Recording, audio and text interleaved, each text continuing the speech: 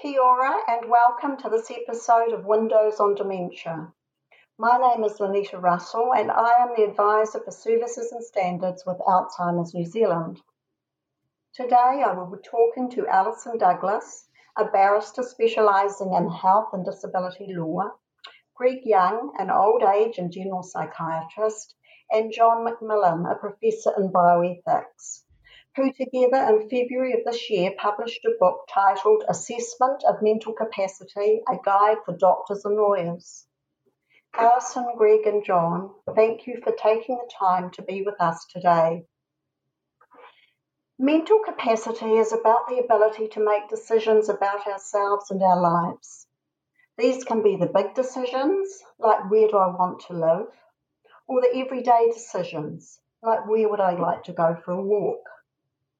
It is an area of increasing interest to those living with dementia, as the rights of people with dementia get more attention and as people with dementia say, as they have done in the Dementia Declaration, Our Lives Matter, we live our best possible lives when we have control over our lives, when we have support to make decisions that are important to us.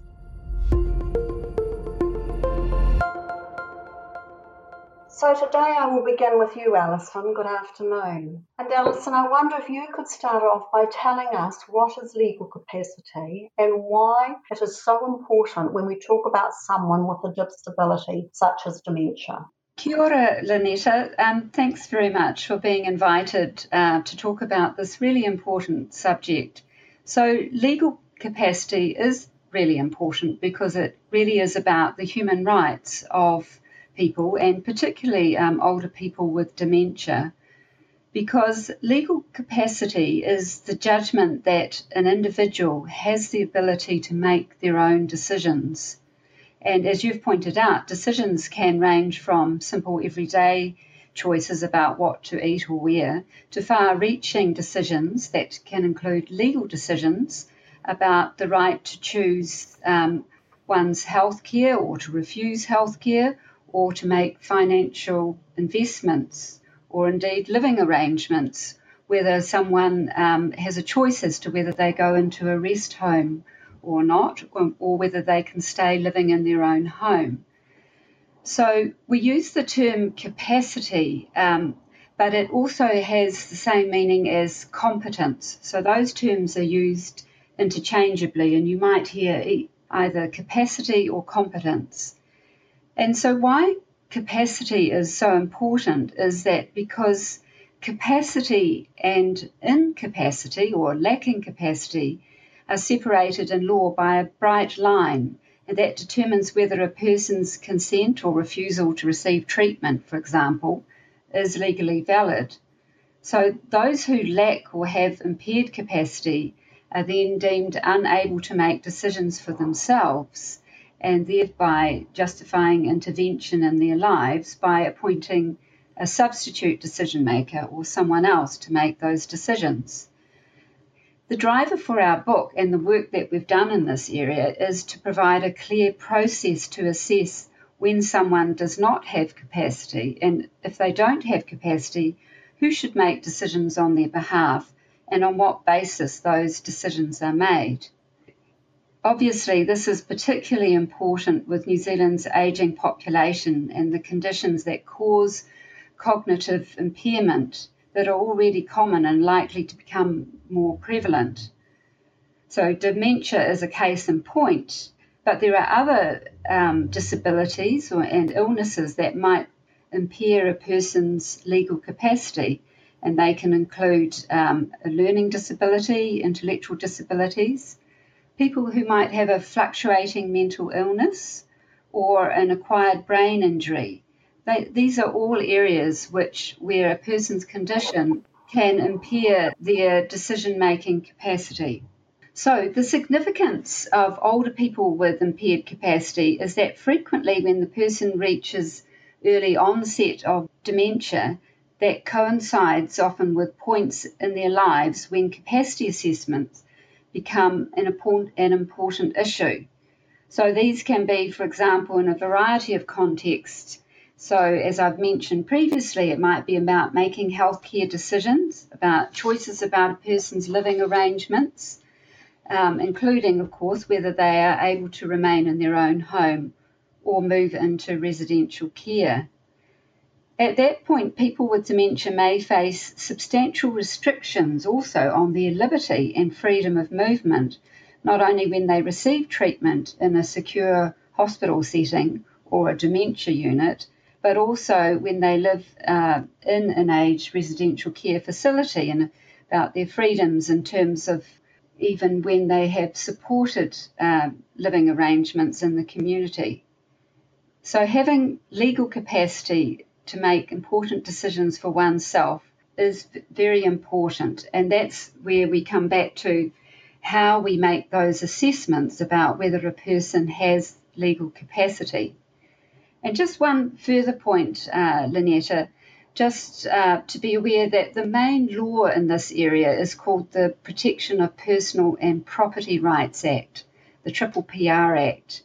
And that is the law that allows, for example, people to make an enduring power of attorney. That's a legal document which is made when a person has capacity to appoint someone that they trust to make decisions for them when they lack capacity.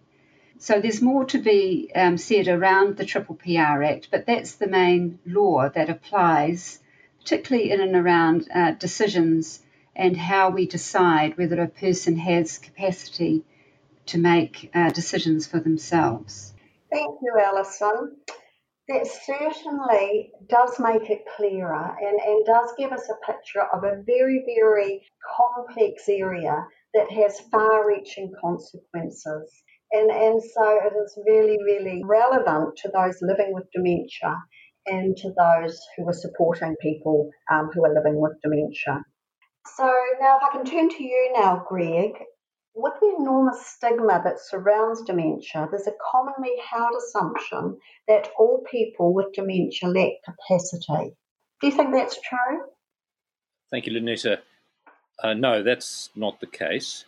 Early in a course of a dementia, the symptoms, for example, memory loss, would be usually mild and probably have a very small impact on the person's ability to go about their daily business and to make decisions.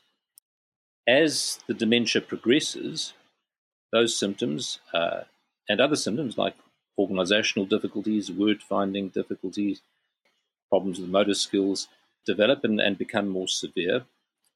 And as all these symptoms progress, the person's ability to manage their lives and to make decisions becomes more and more affected. It's also important to notice that different kinds of dementia have different patterns of symptoms and different patterns of progression. So capacity to make decisions refers to the mental or cognitive ability to understand and remember relevant information about a decision and to make a choice or decision and to communicate that choice. It is important, especially with more significant decisions, that the person understands the major consequences of the choice they make. The mental abilities are obviously affected by dementia. So to some extent, dementia of any severity will have some impact on the person's decision-making ability. But the question that you're asking is whether their ability is reduced to the point where they should be legally disallowed from making the particular decision. That is what incapacity is. And the law, as Alison has mentioned, talks about a bright line that divides capacity from incapacity. On the one side of the line, the person has enough cognitive ability either to make decisions entirely independently or with support, and this person is allowed to make whatever decision they want. They can be unwise decisions, they can take risks, because that's what you're allowed to do in a free society. On the other side of the bright line, the person's cognitive abilities will have declined to the point where they perhaps don't understand the information relevant to the decision or its consequences, or if they do understand that information, they can do so and they can only remember it momentarily and may change their mind when the decision is come back to some time later, or they can't use information provided in thinking about the decision and weighing up one piece of information against another to come to a conclusion. And in extreme cases, they may not be able to communicate their decision. Here, the person is likely to be found to lack capacity, and that person is legally not allowed to make decisions, especially if there are negative consequences or risks. The assessing clinician has the task of trying to decide whether the person with a given severity of dementia still has enough cognitive abilities to make the particular decision they need to make. If the dementia is in an early stage and the decision is not particularly complicated, it's likely they would still have capacity for that decision. If the decision is more complicated or has serious consequences, the person may be felt to lack capacity even in the early stages.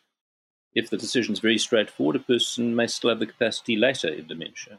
We would expect that a person with very advanced dementia would probably lack the capacity for most decisions.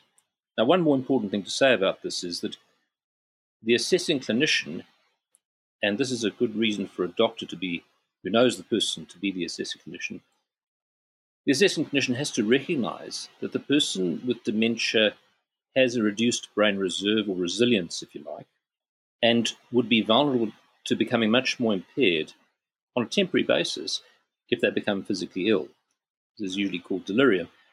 And such a person needs to be treated before a definitive assessment of capacity is done. Thank you, Greg. You've touched on all sorts of different areas there, really, that we could expand further and have quite a discussion. But I'm wondering if you've talked about that bright line, if you could tell us a little bit more now about how someone actually gets assessed for the legal capacity. You know, is it a test? What happens? To get someone assessed for decision-making capacity, you need a few things. You firstly need an identified decision, ideally, that needs to be made, and you need reasons for questioning the person's decision, and quite importantly, you need to find a person to do the assessment. I'll come back to that in a minute. So we start off by presuming that people have the capacity to make decisions. That's a very important principle. Even the early stages of dementia itself would not be necessarily enough to question that. But we may and probably ought to become concerned if a person with noticeable cognitive problems has to make a very complicated or risky decision, or if they make a decision that's very much out of character for them. So what we talk about are red flags, and we suggest that if we see these red flags, this should at least raise the question about the value or need for a capacity assessment. It would in fact justify taking that person and all the issues to a GP, for example. We would say the assessment would be most commonly and probably ideally done by a GP in the first instance, although there are other clinicians like psychologists and medical specialists like psychiatrists or geriatricians who can do them. We would feel that the assessor should ideally know the patient to some extent, or if it's a major treatment decision, that they know the treatment that's being given, because that clinician would understand the issues in relation to the treatment decision best. GPs are usually approached first. We know this is difficult for them for a number of reasons. They've talked about concerns about getting offside with the patient. They've talked about their anxiety about getting caught in the middle of family conflict. They've worried about having the skills to do the assessment and the consequences of getting it wrong. And there's the problem that there's no particular reimbursement for this kind of assessment, which can take more time than an ordinary kind of consultation. So we try to address all the other problems. We don't have a solution to the problem of payment. With all of this in mind, if you want an assessment, the assessor needs to have all the information that's relevant to the decision and the reasons that the person's capacity is being questioned. We would advocate, when we teach capacity assessment, that the assessment is divided into 3 separate stages. And the first stage, which is separate from the patient, is gathering the information needed to do the assessment. So this includes, what is the decision? Why does it have to be made now? What are the options? What are the consequences of each of the options, including the option of not making a decision right now? And it's useful, if possible, to know what the person would normally have decided in this situation, if that can be discovered. We believe the person who has the best chance of supporting a person make a decision would be the GP, because they have some familiarity. A person wouldn't be so anxious with their own GP. But apart from that, it would be useful to have a support person available, and deciding who the best person to do that is an important consideration. The GP needs to consider the best place and time for the assessment and whether an interpreter is needed. And it can be easy to forget things like hearing aids and glasses at an assessment of this kind. The first task of the GP is to ensure that any condition the person may have or medication they're on that may have a negative effect on cognition is dealt with. The goal is to optimize the person's ability to make their own decision. You're not setting out to try and prove the person doesn't have capacity. In fact, you're trying to do the reverse. And so you want everything to be as good as possible. And this is why it's important for the doctor, for example, to think about medical conditions that could be aggravating the situation for the person and to deal with those before going ahead with a definitive assessment. The assessment itself, and this is always the hard bit, is an interview in which the decision needs to be discussed, and the assessor needs to get the person or patient on board with that assessment. It can be very difficult for a person who's always made their own decisions now to be confronted with what's a bit like a cross-examination about something entirely personal. For example, what's the doctor doing asking you about your will? There's no real way around that. The assessment has to target the information that the person needs to know to make the decision, so the assessor can be satisfied that the patient or person is considering all the relevant information. The assessment is not one in which the assessor decides if it's a good decision or bad decision. It's a process assessment. So is the person considering all the things that need to be assessed? And that's a reassurance that one should really give the patient all the way through. The assessor also needs to know all of the things we talked about before. What are the options? What are the consequences? And is the person able to remember those things, or at least consistently identify the same option that they prefer, so that if they were asked to make the decision the next day, they'd make the same decision. If the decision were to change very easily for no good reason, you'd question the person's capacity. And finally, the doctor or assessor may present the patient with some piece of information to see if the person is able to change their mind. Can they factor in some new information that they haven't considered? The third stage in the assessment, which we feel best occurs just a little bit afterwards to give the assessor thinking time, is for the assessor to review what they found at the interview and decide if they have enough information to come to a conclusion about whether the person has capacity for that decision. Was there anything that needed to be addressed, like a medical issue, an illness, something about medication, that if changed might improve the person's ability to handle the information and make the decision? We would like the assessor in the end to come up with a conclusion that they're confident enough could go to a court if needed, because ultimately sometimes these things do that. That's great. Thank you, Greg. You've made it clear that there is a need for a clear process for assessing capacity, because it does have a significant impact on the lives of the person who is being assessed. And as Alison touched on earlier, can impact on their liberty and very much a lot of the things that we all take for granted most of the time.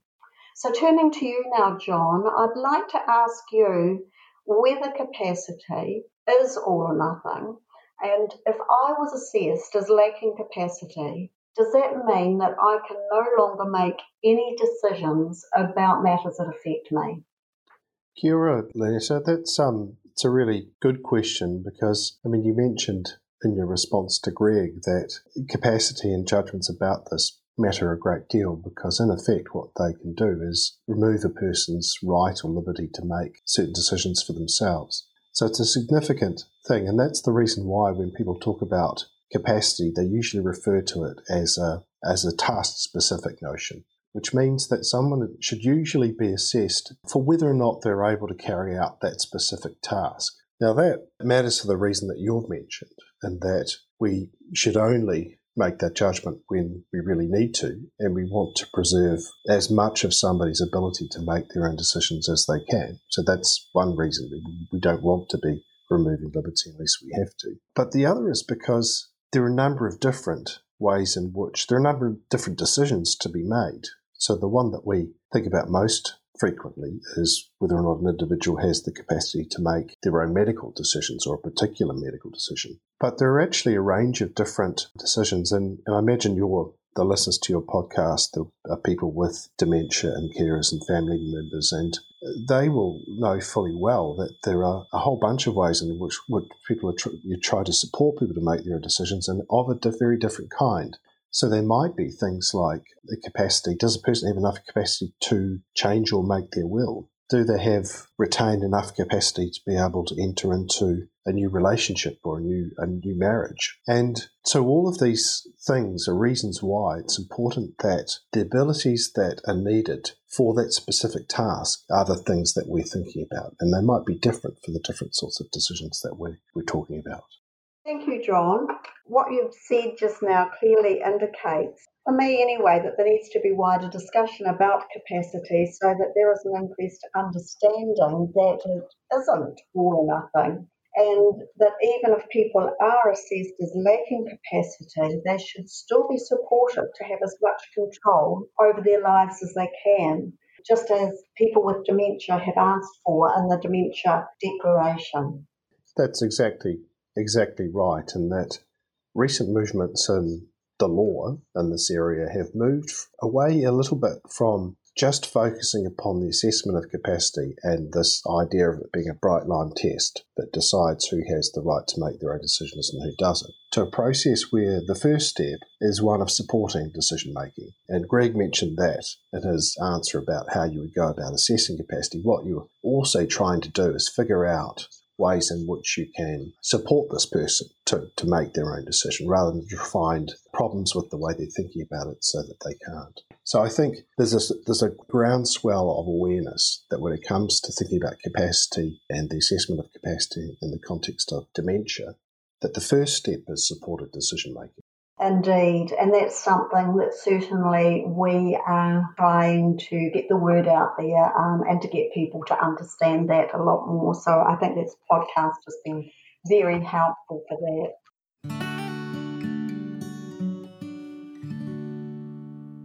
So Alison, Greg and John, I want to thank you so much for joining us today for our Windows on Dementia podcast, and for helping us understand a lot more about legal capacity and why it is of such importance to those living with dementia.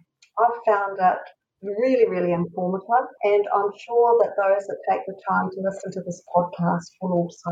So thank you very much, and I wish you well for the rest of your day.